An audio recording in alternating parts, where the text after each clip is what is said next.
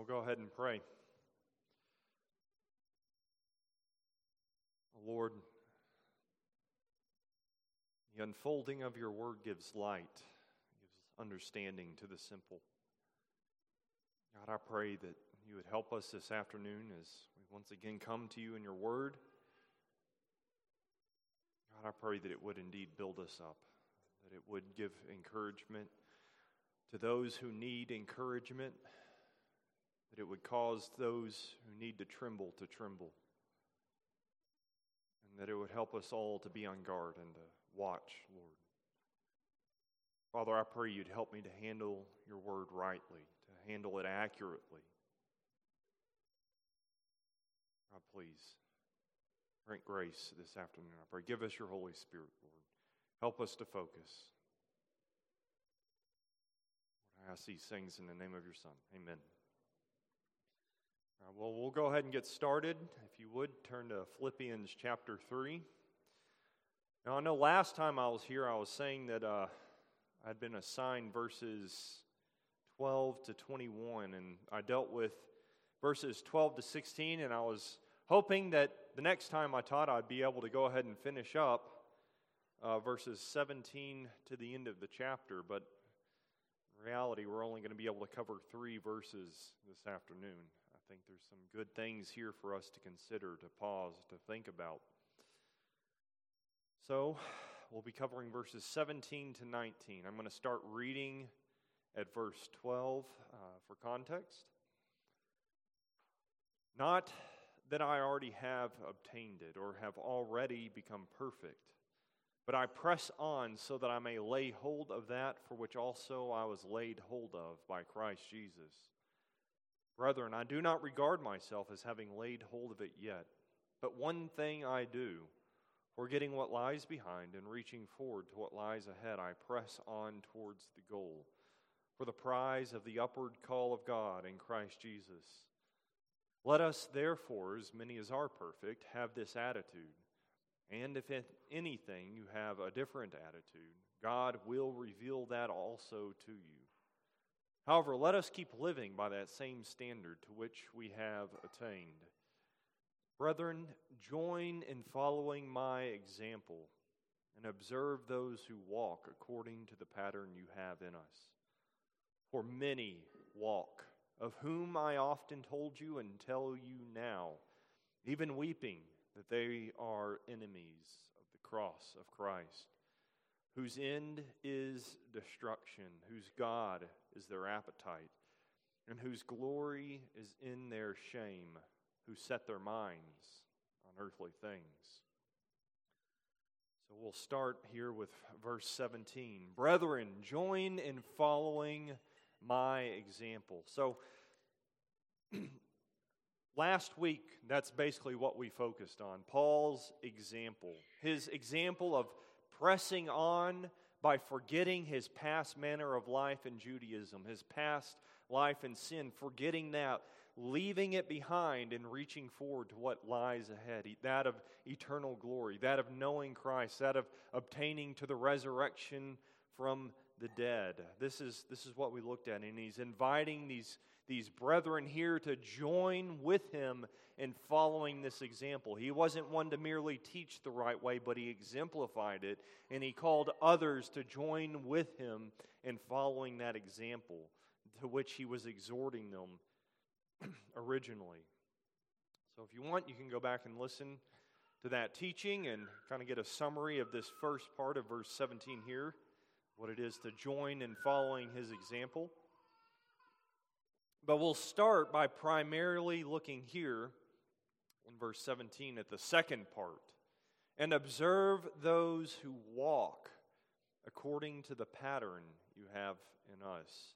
So what is a walk? What does it mean to walk in this verse here? Well, brethren, this is not too hard to understand. This is language we're very familiar with as Christians. We understand it quite well. Walk here refers to a manner of life. It refers to how someone lives, how they conduct themselves on a day-to-day basis. It is to live in a certain way. We see many examples of this in the Scriptures, of how the Scripture uses this. We'll just look at one example here. Speaking of Abijam, a king in Judah, it says that he walked in all the sins of his father, which he had committed before him. We see so to walk is the idea that there's a pattern. In this case, it was the sins of his father, the way of his father, and he walked therein. What does it mean? He continued on in his father's sins. The sins that his father did, he also committed. He also participated in. He walked in the example and in the pattern that his father set. So that is what is a walk here. It's just a brief explanatory thing. But now we look at the command here to observe those who walk in the pattern that you have in the apostles. So not only do we need to join in following Paul's example here, but we also need to observe those who are actively walking in that example. We need to observe them. Well, what does that mean? What does it mean to observe? Observe here carries the idea of watching intently to gain insight as to how to do something or to gain wisdom. You're studying something. Go to the ant, O sluggard. Observe her ways and be wise. Well, what's the command there in the Proverbs? Well, you have a lazy man that doesn't have a good work ethic. He doesn't know how to work hard. He's supposed to go and study the ants to see how they operate in order to gain insight and imitate them. You see Jesus sitting down in the temple, and what does it say? He began to observe those who were putting their offerings in the offering box. And what does he do with that? Well, he observes the people, he gains insight from it, and he uses it to teach his disciples and give examples to them of what is good in the eyes of God. He's studying people to see what they're doing and to grab hold of that which is good, and then he uses it to teach. Brethren, to observe it's a command to study those who are living rightly and have ordered their ways correctly before the Lord. It is observation for the purpose of imitation. Remember those who led you and spoke the word of God to you, and considering the result of their conduct. So observing their conduct, thinking about it, weighing it through. Consider the result of their conduct, imitate their faith. We're observing and imitating that which is good. It is one thing to teach about how we should live, and it is another thing to see it lived out in real time. Brethren, some may be able to do calculus based on the theoretical explanations of the professor, but for the rest of us mortals, we need some examples, probably like 5 or 6 on how to do it with a step-by-step guide on how to do it, and then we're going to need like a lot of application to how it's good for the lessons to stick. Brethren, we need teaching. Solid teaching is good, but we also need to see people who are living it, the nitty-gritty, day-to-day life of how do you live this Christianity out. We need good examples. We need people to observe. Observation is a powerful means of grace that God uses often to impart wisdom to us, to impart instruction, to impart understanding, to guide us along the way of righteousness. So now the question is, well, who or what are we to observe? Who are we to observe? Well, Paul gives us very specific direction here in this verse. He says, observe those who walk according to the pattern you have in us. Brethren, we ought to study and watch those who are great at living the doctrines they profess to believe. It's not enough to merely profess. Paul does not say, observe those who talk beautifully about the pattern. He does not say, observe those who study scrupulously the pattern. He does not say, observe those who write long and lofty books about the pattern, but rather those who actually walk in light of the pattern. Brethren, in Reform circles, we can have that tendency to gravitate to the intellectual. We ought to observe those who are living living the example as well as teaching. Those are the great ones. It is not merely talkers that we should be looking at and hearing what they say, but those who live. So the question is where can we find such examples to observe, to give attention to? Well, there's 2 general things that we can look at. It will stray a little bit from the text here, but we can observe 2 things. We can observe the past and we can observe the present. One place to look is to the past, at the lived lives of godly men and women. Brethren, history is filled with good and bad examples for us to take instruction from. Brethren, I would highly commend to you biographies, that you read good, solid Christian biographies. Hudson Taylor, John G. Payton, George Mueller, Jim Elliot.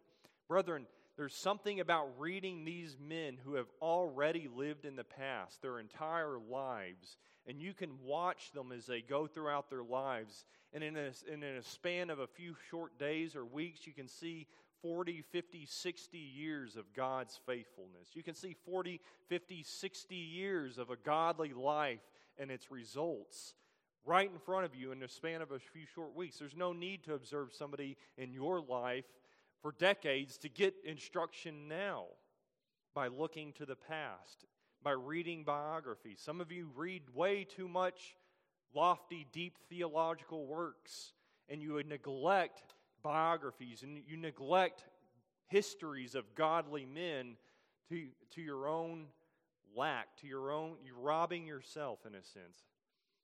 You're imbalanced. You're like the guy at the gym who only does curls, and his legs look like chicken legs. I would commend balancing yourself out with these godly histories. But not only that, I would also highly commend the Old Testament, brethren. Some hardly read it. Some hardly know what's in there. They've never read the book of Jeremiah. They've never read the book of Obadiah. And they don't even know who half these prophets are because they've never read them. They spend most of their time reading the New Testament, which is good. It's better to read the New Testament than to not read it all. But brethren, when you neglect the Old Testament, you're neglecting that which God has preserved for our encouragement. Much of the Scriptures is nothing more than an inspired history of the dealings of God with men. And this is the advantage, brethren. We can see how the wicked act in the outcome of their life and how God dealt with them, so that we can see, hey, that's not a good idea. That man did that. Here was his end. I probably should not do that because I don't think God is going to treat me any differently. God is the same forever. He is the same yesterday, He is the same today, and He will be the same forever. If He treated the wicked like that, He's going to do the same thing to me. And if He treats the righteous like that, He's going to do the same thing to me if I walk in the path of the righteous. And by looking at their lives, you can see how God will treat you if you walk in those same ways. So we can observe the past, but we can also observe the present. We can, like the Lord Jesus did in the example above, when He sat down in the temple and began to observe people and draw instruction from that. Brethren, the earth is full of examples that we can consider and observe and meditate on and gain instruction in the way of righteousness. We can watch the righteous and see how they live over the years. We can watch people in our church who are godly. We can watch them go through their struggles. We can watch them go through their trials, and we can see how the Lord works and helps and delivers them, and that will be encouragement for us. We can see their zeal, their love, and all manner of good things, and watch it displayed real time.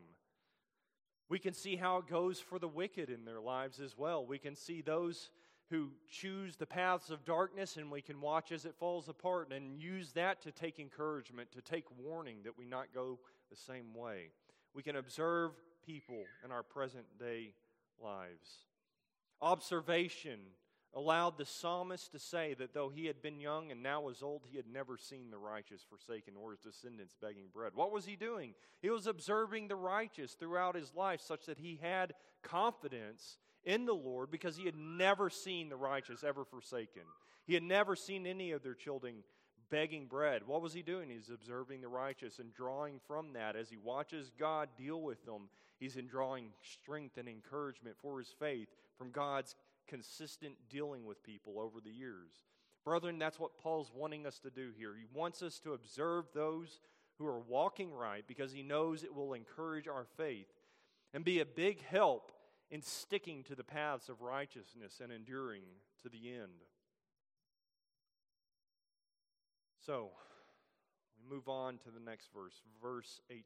So, why is it important, beyond what I've already explained, for us to observe those who walk according to the pattern that Paul laid out? Well, we have an answer in verse 18 here. For many walk, of whom I often told you, and now tell you, even weeping, that they are enemies of the cross of Christ. Paul wants us to be careful who we pay attention to, and be careful to follow the pattern he has given, for there are many who do not. We want to make sure that we're not looking to the wrong people as examples. We must take care to not imitate that which is evil, only that which is good. There will be those who are within the church that we must take heed about. We must learn to identify them and avoid them or deal with them as the Scriptures deems appropriate. There are those who hold to a form of godliness, yet they deny its power and are therefore enemies of the cross of Christ. So there's quite a bit to unpack in this verse here, and it'll take up the rest of our time. So, enemies of the cross. First off, what is the cross of Christ that Paul speaks of here? What is this cross? Well, a good way to get a definition of something is to look at how this phraseology is used by the same author throughout the New Testament. Another place we see this cross of Christ references in 1 Corinthians chapter 1, verse 18, or 17 rather. For Christ did not send me to baptize, but to preach the gospel, not in cleverness of speech, so that the cross of Christ would not be made void. So we see here using this language, the cross of Christ. Well, what is it? Well, it's associated with preaching the gospel. It's also something that can be made void depending on how the message of the cross is presented. It's something that we can draw from this. The cross of Christ is something that has power. For the word of the cross is foolishness to those who are perishing, but to us who are being saved, it is the power of God. So the word of the cross is the message of the cross that has power. It's not simply a message, but it has power. The gospel is said to be the word, the message of the cross, and it is the power of God for believers. We see another example here in Galatians 6:14. But may it never be that I would boast, except in the cross of our Lord Jesus Christ, through which the world has been crucified to me, and I to the world. The cross is something Paul boasted in and gloried in, this cross of Christ. The cross of Christ, in a sense, does the same thing to us that it did to the Lord Jesus. It crucifies us to the world, and it crucifies the world to us. The cross is something that has a very real effect upon people. It has power. It's not just simply a message, but it's something that changes. It's something that has power. So the cross of Christ represents the message and the power of the gospel. So there are enemies of the cross. Enemies. An enemy is someone who opposes. It's somebody who's set themselves against. They fight against it. They are hostile towards it. They have animosity towards it. They seek to hinder it. They seek to avoid it. That's what an enemy is. The Pharisees were enemies of Christ. They sought to destroy Him. They sought to discredit Him. They sought to slander Him. They sought to fight against Him. So enemies of the cross are those who oppose either the message of the gospel or the power of the gospel. And in most cases, it's both of these things. Some will be openly hostile to the message and are thus strangers to the power. And others may only embrace the message and say, that gospel, it's a great thing. But they themselves are opposed to the power of it.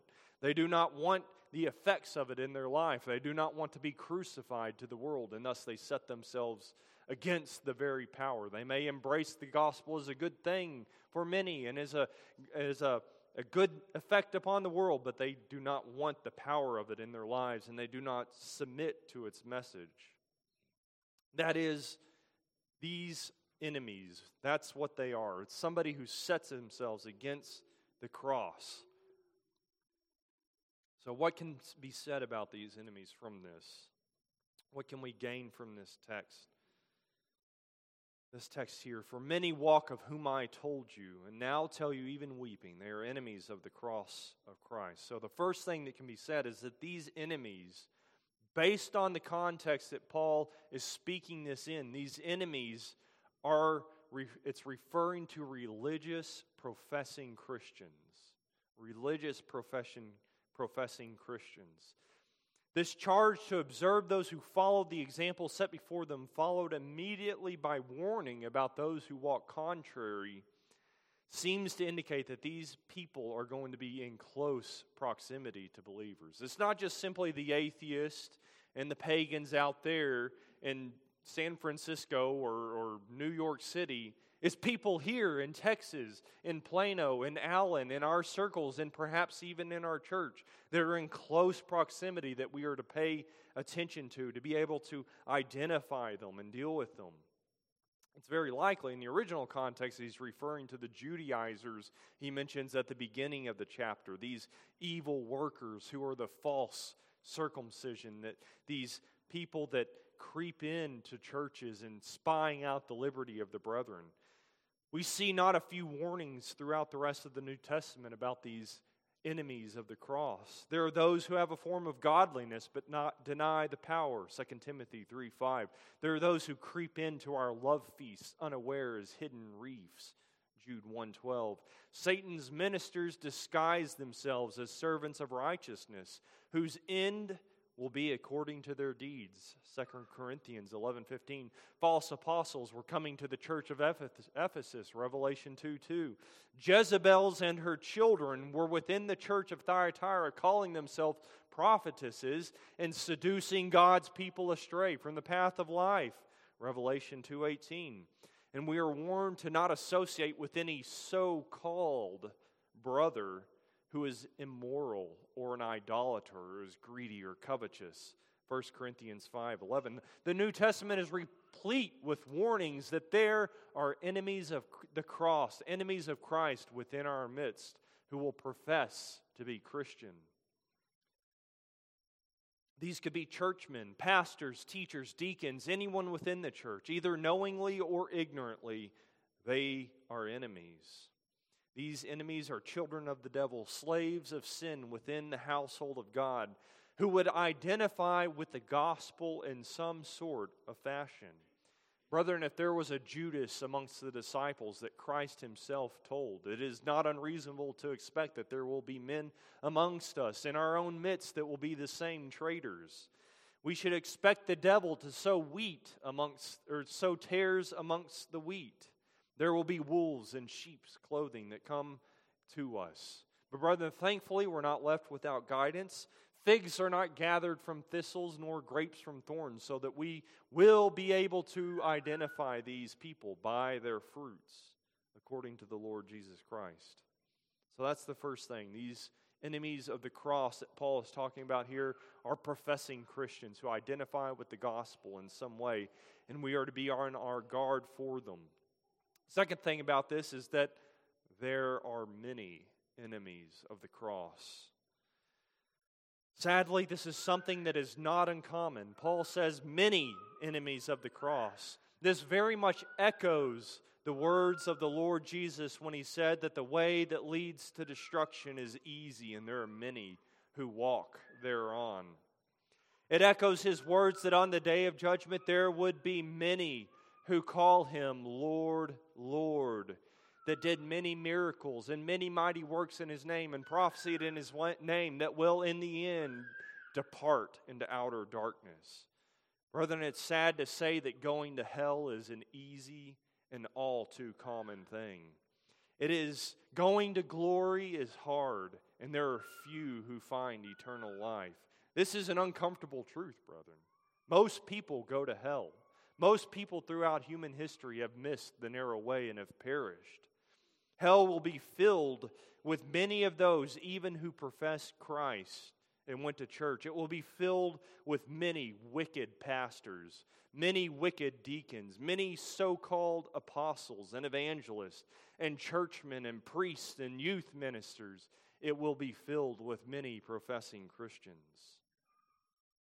So Paul is cautioning us here. There's two things in light of this to consider. Firstly, Paul wants us to know who to not imitate and deal with them or avoid them. He's wanting us to be able to identify these enemies of the cross so as to not be led astray by them, to not end up imitating their form of godliness, which denies the power of the gospel.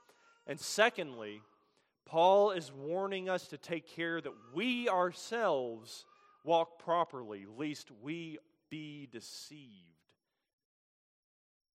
Test yourselves to see if you are in the faith. Examine yourselves, or do you not recognize this about yourselves, that Christ Jesus is in you, unless indeed you failed the test. And brethren, I'm confident that many of us here have the same confidence that Paul had for the Corinthians of all churches, that you don't fail the test. Many in here do not fail the test, brethren. I have that confidence, brethren. And if Paul had this confidence for the Corinthians of all churches, brethren, I think we should have confidence for one another. Brethren, some men, they make the standards so narrow that nobody's saved and everybody's going to hell. There's no hope. You should just grovel in despair and wonder why you're not a part of the elect. That's how some people present these verses, these texts. They make it so narrow that there's no hope for anybody. But brethren, if Paul had confidence for even the Corinthians, I can have confidence for the brethren here at Grace Life. So we ought to look at this thing nonetheless and think, well, does these characteristics he's going on to describe me? Brethren, let's not shrink back from looking at the state of our souls. Let's not be like the man who imagines that he has millions of dollars in the bank and just goes on a spending spree and is afraid to look in his bank account to see if he actually has the money, for fear that he will find that he really doesn't have millions of dollars. Let's not be like that, brethren. It's better to find out now while there's hope so that we can do something about it, instead of standing on the day of judgment hearing those words, "Depart from me, I never knew you." So, brethren, let us not shrink back from this text here. These things which Paul goes on to describe concerning these enemies should be a litmus test by which we examine ourselves and others and walk accordingly. So there's 4 things in verse 19 as we go on here. There are 4 main characteristics present in the enemies of the cross. All 4 of these things will be present in an enemy of the cross. These are not, and it's important to know, these are not just one-off things. These are characteristics. This is how they walk. This is how they live their lives on a day-to-day, consistent basis. It's not a one-off thing. It's not like, I thought about, movies for 2 hours earlier, so I must be on my way to hell. I must be a worldly-minded man. This isn't, I made a bad decision and it brought some destruction into my life. I must clearly be on the path of destruction. That's not it is. It's not one-off things. These are prevailing characteristics that describe the very nature of the person. So examine yourself in light of that. Don't look for one-off things, but look for patterns of life as these characteristics are described. So the first thing here that Paul mentions in verse 19 that describes these enemies of the cross is their end is destruction. Their end is destruction. Destruction, utter ruin, being undone, no hope of repair, no hope of salvation, no hope of restoration. Think of Sodom and Gomorrah that was reduced ashes. There's no hope of it ever being rebuilt. It's ashes. How can you rebuild an entire city? How can you bring those people back? They're but ashes. They're but covered with layers and layers and thousands of years of dirt. It's gone. Utter destruction, utter ruin. You think of the city of Pompeii that was wiped out by that volcano, by that pyroclastic flow. In but a moment, sudden destruction came upon them. Wiped away, utter destruction. You think of some places in Ukraine, war-torn Ukraine, places of despair, bombed out, burnt out, bullet-ridden, destruction. People who find themselves in these situations are left with nothing, destitute, shocked, grieved, miserable, despairing. They are in pain and suffering with nothing left to them. That's what destruction is. Destruction, it's utter ruin. So notice, this is their end. It is the state of their souls. This is the stopping point. This is their final destination, destruction. There's nothing left for them after this. There is no further place for them to go. This is the final stop of the bus. They have to get out, and there will be no other bus that brings them out of this. They have arrived at their final state. Nothing will ever be different for these people once they reach their end. For it is the end. That is what the end is. It's no further progress, no further thing beyond it. There is no getting out of this destruction. There is no hope of ever being rebuilt or restored. These will pay the penalty of eternal destruction away from the presence of the Lord and from the glory of His power. These are the wandering stars for whom the black darkness has been reserved forever. They are those to whom Christ will speak the dreadful sentence, "Depart from me, accursed ones, into the eternal fire prepared for the devil and his angels. And the smoke of their torment goes up forever and ever. They have no rest, day or night." That is the miserable thing about hell, is that it is unending. It is eternal. It never ends. As Spurgeon said, eternity is written on every link of the chain that they are bound with. Eternity, eternity, forever, forever. It will echo through their minds forever, forever, and ever, and ever. Brethren, is not this often a consolation in suffering, is that we have some hope that things are going to get better? It's like you get the flu and it's miserable for a couple days, but it's like, yeah, I'll bounce back. And so that hope carries you through, but not so these enemies of the cross. They have no hope. Destruction is their end. It will never improve or get better. Imagine being sick forever. Imagine being stuck in a hopeless situation for all of eternity with no hope of change ever. The despair would drive you insane. It would drive you mad. It would drive you to weeping and wailing and howling and gnashing your teeth as you're there in darkness for all of eternity, knowing you will never get out. In vain for mercy now they cry. In lakes of liquid fire there they lie, upon the flaming billows tossed. Forever, oh, forever lost. The wreck of nature, Samuel Davies. Their end is eternal destruction. So for the enemies of the cross, it is their end that is destruction, not necessarily their beginning or their mode of life. No matter how fair or fine their life is here, brethren, their end will be destruction. No matter how much ease and comfort they enjoy now, their end will be destruction. You ever see one of these prosperity preachers and he's older than Methuselah, and it's like, how in the world is this guy still alive, having lived all these years with his unjust gains? Well, it doesn't matter. His end will be destruction.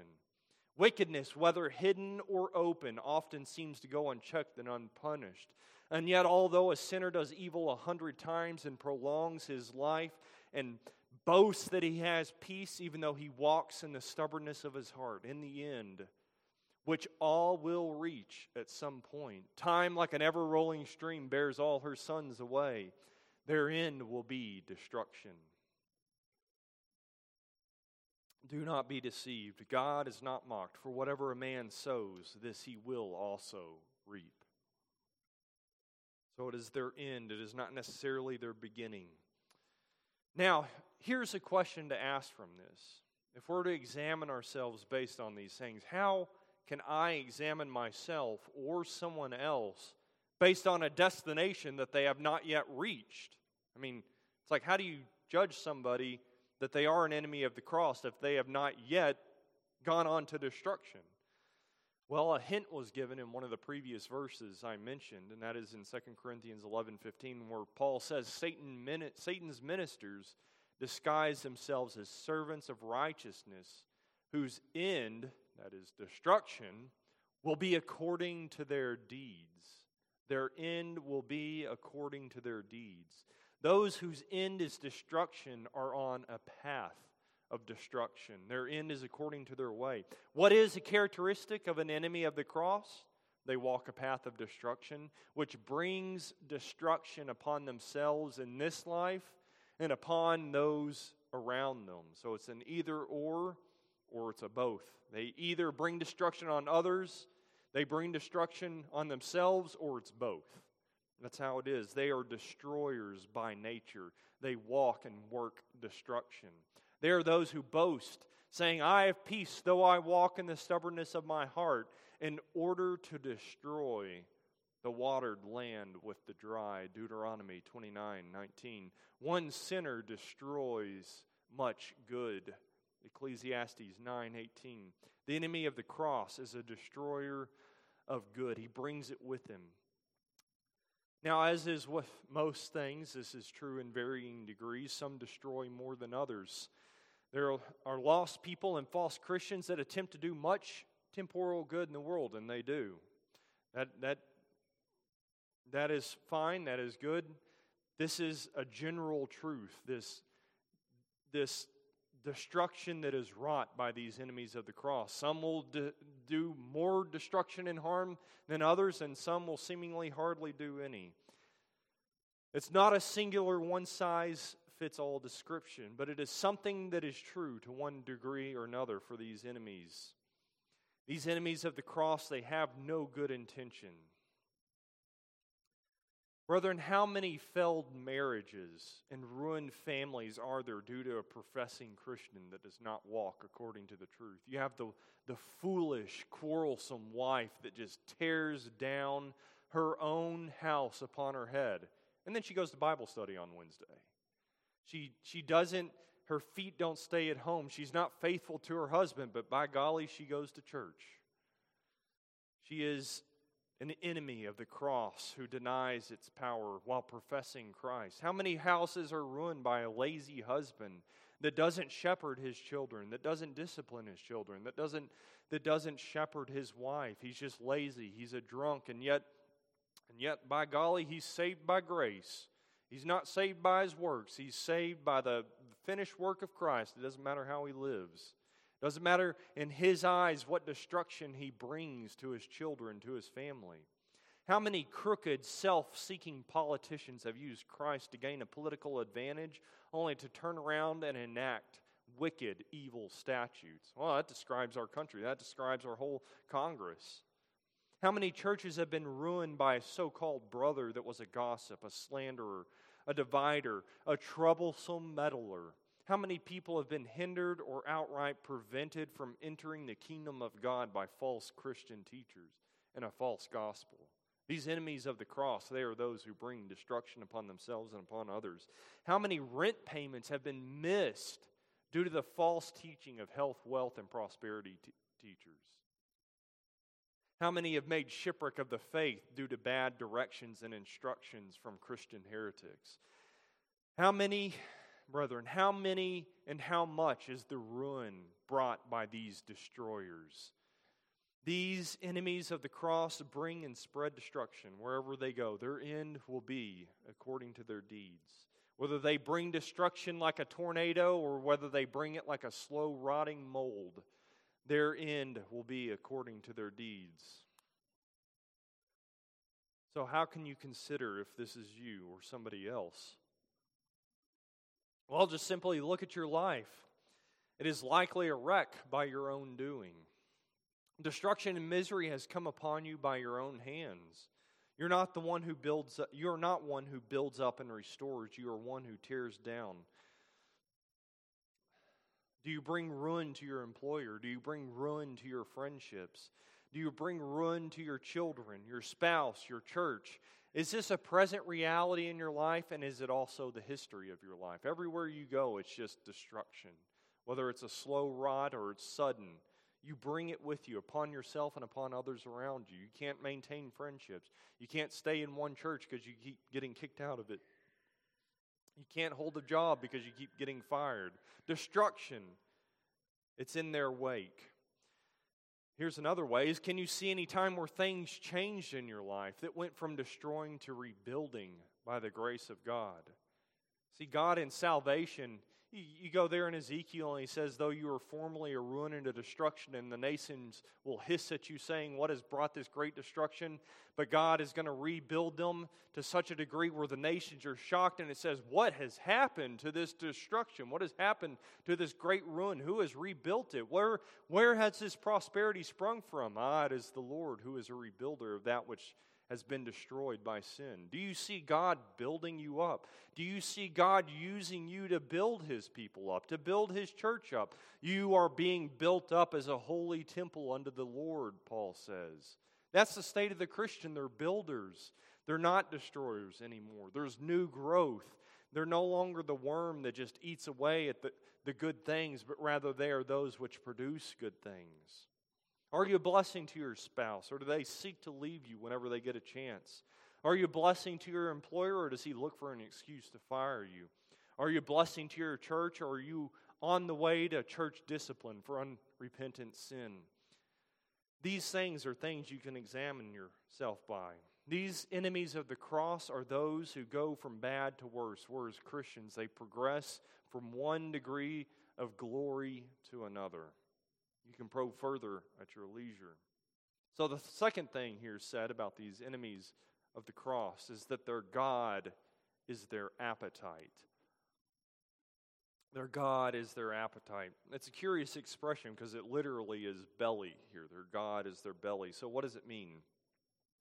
Well, first off, we can ask the question, well, what is a God? What is that? Well, Jesus gives a little bit of guidance here. When he's talking in the Sermon on the Mount, he's talking about wealth and money, and he says, you cannot serve two masters. You cannot serve God and money. A God is an object that has your supreme devotion and loyalty. It is a thing you obey and serve. It is something that is master over you. It is the thing that you seek to please. Everyone has a God of some sort. That is, they have an object of devotion and worship, whether they call it that or not.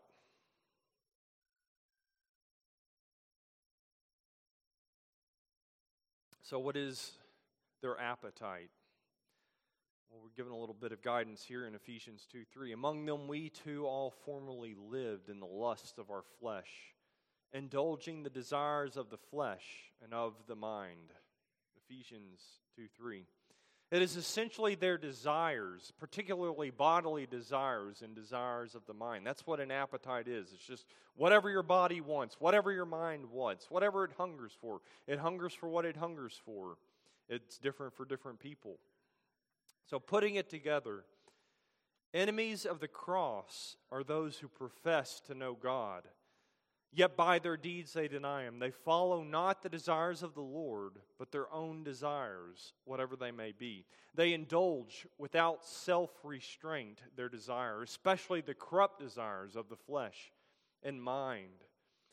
They ultimately end up just doing whatever they want. They are their own God. They don't care enough about what God wants to do what He wants. All they are concerned with is about doing what they want. Pleasing the Lord is not their ambition. They do not seek the Lord. They do not seek His will. They do not seek His ways. They do not seek to know what is pleasing to Him, but they only ask, well, what is pleasing to me? What is pleasing to my desires? What do I want? That's their mindset. That's their attitude, these enemies of the cross.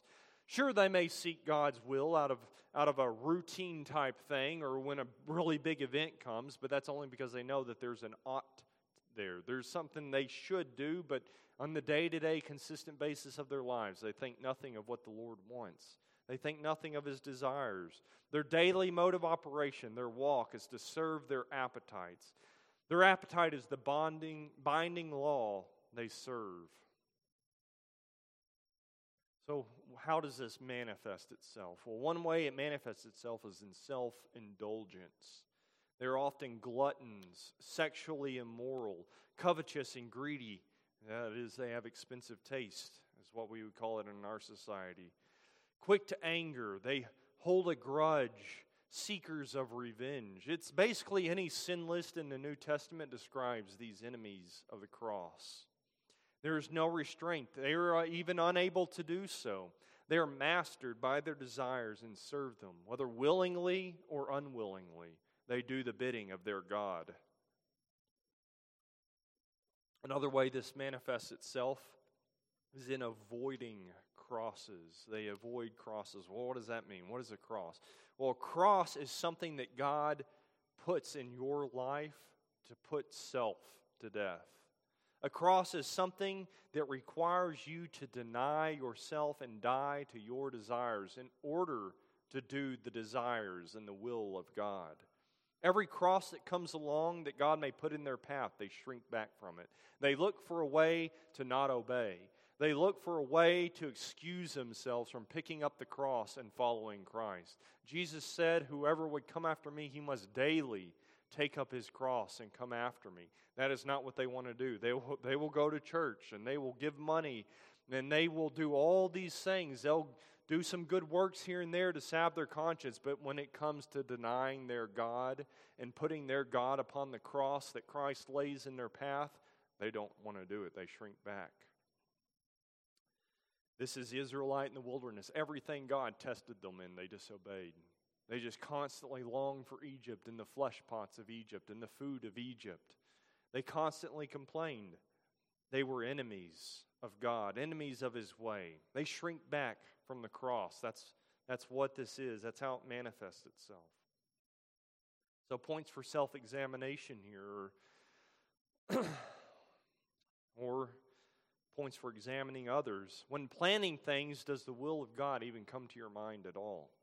Christians are those who make it their ambition to please the Lord. They actually really want to please God. They're actually genuinely concerned with what God wants. That doesn't mean that they don't have their own desires.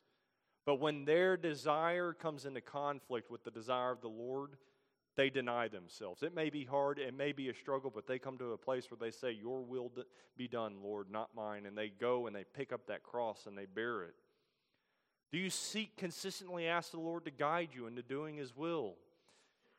When crosses come your way, how do you respond? Do you shrink back? Do you pick it up and do the will of God?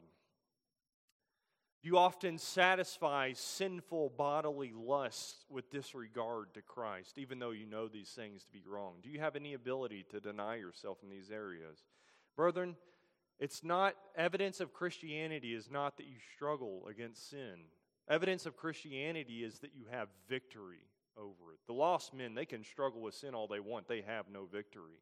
Brethren, do you have victory? Are you actually able to deny yourself? I remember before I was converted, I had no ability to stop myself with pornography. But when the Lord saved me, it's like all of a sudden a switch flipped and I had a new ability that I'd never had before, an ability to resist. That's the power of the cross. It brings salvation. It puts sin to death. Do you have victory over temptation? Are you able to resist? Are you able to deny yourself to obey the Lord's word? When your flesh is screaming, "Don't do this," but God's word says, "Do this." Do you have the ability to say, "No, I'm doing this. I'm going to obey the Lord. I'm going to press on"? Enemies of the cross are those who go through life living for themselves and what they want. They have little to no control over their desires and are mastered by them. The cross brings death. For the enemies of the cross of Christ, the cross that would bring death to their God, they don't want to embrace it. That's why they're enemies of it. They don't want their God to be put to death. It's an abominable thing in their eyes. They don't want it. They do not want to place their God upon this cross and crucify it. They don't want to be crucified to the world. They don't want to give up their perceived freedom to serve the Lord. If you sit here and deep down you wish that your sin, you could just do it as much as you wanted, but you don't because you know you're not supposed to, and even then you struggle to get rid of it and you just keep falling over and over and you just wish, I wish this thing wasn't sinful. It's very likely that this is speaking of you. Christians, they do not like sin. They do not want their sin. They want Christ. They want holiness. They want righteousness. They're like the doves that naturally want to be clean. They're not like the pigs that wallow in the mud. If you sit here and deep down wish you could have as much sin as you want, this is probably you. You're an enemy of the cross and a stranger to its power. The next thing here is that they glory in their shame. That is a sign of an enemy of the cross.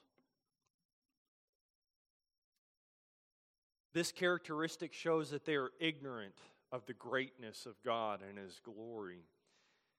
It shows that their understanding is very wrong. It is very ill-informed. Instead of glorying in the God who is worthy to be gloried in and rejoicing in Him and His ways and glorying in His ways, they end up glorying in things of which they ought to be ashamed.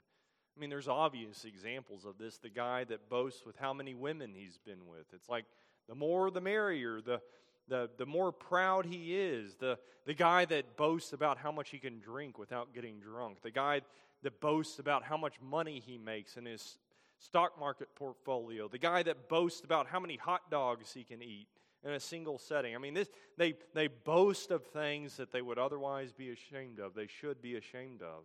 We see an example of this in the Corinthian church when they should have put out from their midst the man who had his father's wife. And what does Paul say? You have become arrogant and you boast. You boast. Your boasting is not good. This is glorying in their shame. They should have been ashamed of this thing. They should have put this man out of the church, but instead look how loving we are. We keep this man in our midst and we just bear with him so patiently. They glory in their shame. Brethren, this certainly describes our culture and our nation, especially the state of the Christian church in this nation. How many churches brag about being inclusive? I mean, you got a Methodist church somewhere in the States just has a dude in a dress with makeup on coming up, giving a testimony about how God showed him that it's okay for him to dress up in a dress and for this to be his identity. And the church is just parading it around like, look how inclusive we are. What are they doing? They're glorying in their shame. The prosperity preacher glories in how much money he has. He glories in his big old ministry that he obtained by fraud and lies. They glory in their shame. Ultimately, the enemy of the cross is not somebody who glories in Christ. They do not have him in high regard. There's no reverence for him. Catholics, they glory in the Pope. The Reformed professing brethren are no different in that they glory in Charles Spurgeon. They glory in John Calvin. They glory in Luther just as much as the Catholic glories in Mary, and they glory not in Christ. Brethren, we are the true circumcision who glory in Christ Jesus and put no confidence in the flesh. So for self-examination, what does an enemy of the cross look like in this regard? Well, who do you glory in? Do you glory in God? Do you glory in His ways? Do you glory in His Word? Do you glory in His people? Do you glory in the things that He glories in? Do you enjoy the things that He enjoys? Do you rejoice in the things that He rejoices in? That's the thing you can examine yourself based upon. Enemies of the cross, they do not. They do not have this. This is something that is unique to Christians. Are you ashamed of Christ and His words? Are you embarrassed by what He has spoken regarding the quote-unquote gender binary? Are you ashamed of His words regarding homosexuality and its sinfulness? Are you ashamed of these things, the words of the Lord Jesus Christ, in this sinful and adulterous generation? Are you proud of shameful things? These are things you can examine yourself by. The enemies of the cross, they glory in their shame. And the last thing here, they set their mind on earthly things. Enemies of the cross are those who are focused on the here and the now. Their minds are consumed with their desires and lust and with plans of how to fulfill them. They do not consider eternal realities as they're so occupied with the things of this life.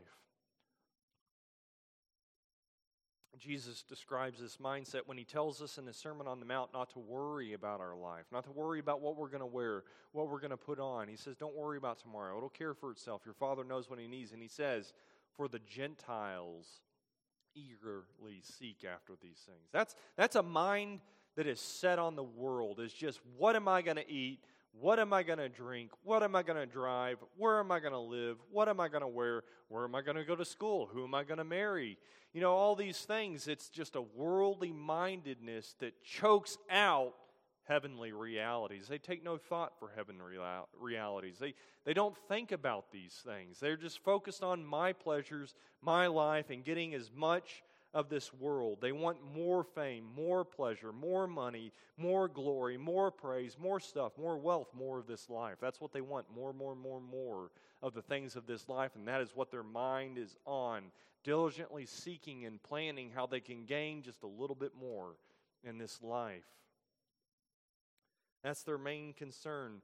They are worldlings, creatures of this world that care as much for eternal things as earthworms care for gold and diamonds. They are not like the blessed man of Psalm 1 who meditates in the law of the Lord day and night. They are not like the psalmist who treasures God's word within their heart that they may not sin against him. They're not like the psalmist who says, "But as for me, I shall be satisfied with your likeness when I awake." They are those who are satisfied with the things of this life, whose belly is filled with God's treasures, and they're satisfied with children, and they leave their abundance to their babes. That's who they are. They are not seeking to have God's word pressed upon their mind and their heart. They do not seek to have it guide them. They have no delight in it, truly, no delight. So how do we identify this? How does it manifest itself in somebody's life? What are the symptoms of this mindset? Well, Jesus said, from the abundance of one's heart, the mouth speaks. So what's on the inside? What's in their mind? What they're thinking? They speak those things. You can tell a lot about a person by what is important to them. And what is important to them is something they will often speak about. Worldly-minded, professing Christians will talk about the world quite easily and readily. And because they are worldly minded, they have nothing of the heavenlies to speak of. So I'm not saying it's wrong to talk about that awesome restaurant you went to last week. I'm not saying you're going to hell if that's what you're talking about. But this is somebody that all they talk about is the world. And when you're trying to engage them with the Scriptures, they just go silent. They go silent. They go silent about the thing. You ask them, what's the Lord doing in your life? They're silent. What's an answer to prayer that God has answered for you? They go silent. What's God teaching you? They go silent. Why? Because they have nothing. Their minds are not on these things. God's not doing anything in their life that they can tell because they're not sitting there and reflecting and filling their mind and asking, what is the Lord doing in my life? They take no notice. They do not regard the works of the Lord. They don't speak of these things because they don't think of these things. They don't speak of these things because they don't care for these things. They can talk quite easily about money, work, kids, marriage, video games, music, cultural trends, politics, foods. But you ask them about the things of God and they go silent. They have nothing to contribute because they have nothing in their minds about those very things. This will manifest itself and also in the other marks that we've already discussed. They pursue their lust to their own destruction and the destruction of those around them. They do the desires of the mind. They do the desires of their appetite. Worldly thinking and mindset means worldly living and pursuits. Brethren, can you resonate with what the psalmist says, with what the Scripture says? Are you somebody that meditates upon the law of God? Is it your delight? Is it your treasure? Is it something you seek to have within you? Because brethren, those of you in here who know that, you know the pleasures of righteousness. You know the joys of heavenly things. To have your mind be able to get off the misery of this world and focusing on things above.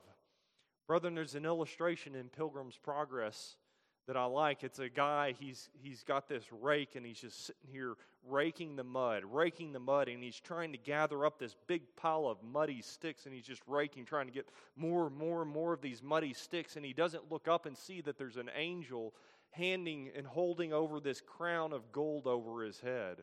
He doesn't see it because he's so focused on just raking this muck and getting these sticks for himself that he doesn't see this crown of gold. That's how the worldly-minded man is. He's so focused on the muck and the sticks of this world that he thinks nothing. He sees nothing. He doesn't reach for the heavenly crown that is right there, right above his head. That he could just, if he would just reach for it, he could grab it. But he doesn't do that because he's so focused on the things of the world. So, self-examination. What do you talk about with others? Is Christ, the things of God, ever in your conversations? Is it ever in your mind? Is it things that you delight in? Do you delight in the ways of the Lord? That is somebody who is a friend of the cross. Somebody who delights in these things. Whereas enemies of the cross, they have no delight in them. So, we'll wrap up here about these enemies of the cross. What can be said? What's the final thing that can be said about these enemies of the cross? Well, they're enemies of their own salvation. It is one thing to be an enemy of man, of a politician or a bad idolatry or a Mexican cartel or whatever opinion there is. You know, it's a bad thing to be an enemy of them, but to be an enemy of the cross is to be an enemy of the only way of salvation. It is to be an enemy of your own hope. It is to be an enemy of your own deliverance from those things which enslave you. It is to your destruction, O Israel, that you are against me, against your help. To be an enemy of the cross is to be an Israelite in the wilderness who refused to look at the brazen serpent because they hated it. They were enemies of it. It's foolishness. Brethren, this is the sad thing. They're given a way of escape in that cross. They're given a way of escape by embracing what the Lord Jesus Christ has done upon it. And they refuse it. They slap it away. God stretches out His hand and they slap it away. They don't want it. They don't want to get up on that cross. They don't want that cross to come and crucify them to the world. They don't want to bear the shame of the cross. They don't want to die to the things that they glory in. They don't want to die to their own pursuits, thinking it's just a life of misery. They're strangers to the power, to the glory. They're strangers to the resurrection that is after the cross. They know not the joys of it. They choose the friendship of the world in order to be hostile to God. They are against their own salvation. That is the sad thing. That is why Paul can say, even weeping, I warn you now of these enemies of the cross. If that's any of you in here, if you see I'm an enemy of the cross, that cross stands there. You can come and you can embrace it. You can embrace what Christ has done. It'll cost you. You'll die on that cross. Your desires, your hopes, your dreams, your identity, it all dies on that cross. But there's life after. God will give you new life. He'll give you a better life through Christ and what He's done. And you too will enjoy that power that Paul talked about earlier in the chapter about knowing the power of His resurrection, knowing His sufferings and the fellowship thereof. You will know the joy in those trials and difficulties. Why go on in your sin? Why perish when there's a way of salvation before you? Your sins will be taken from you eventually in hell. Why would you continue to just hold on to them like a little child whose dad says, give me that thing, and he says, no. And his dad's just going to end up taking it from him anyways. Why not just willingly give it up? Why not bow the knee to Christ now and serve Him and avoid this destruction? Why not be a friend of the cross and a friend of God? The world is going to despise you one day anyways. It will chew you up and spit you out. And even then, it's going to burn up when the Lord Jesus Christ returns. It's going to be, and you yourself will be cast out. Why go to that fate when salvation is offered freely now, today, through Christ? Come to Him, repent, and be saved. I'll pray. Lord, I do pray that You'd help us to be wary of these enemies that would come in and seek to undermine and to destroy. God, there are many false workers, evil men that seek to enslave Your people. Lord, if there be any in this church that are enemies of Your cross, I pray that You convict them and that You would save them. Lord, I pray You'd help us to take care that we observe the good examples that have been set before us and that we ourselves will be careful to walk and follow in that example, that we not be disqualified, Lord. Help us. Give us grace to keep running in a manner that pleases You, Lord. Lead our feet into the paths of peace and righteousness, Lord, please, so that we may serve You without fear and holiness all of our days. God, amen.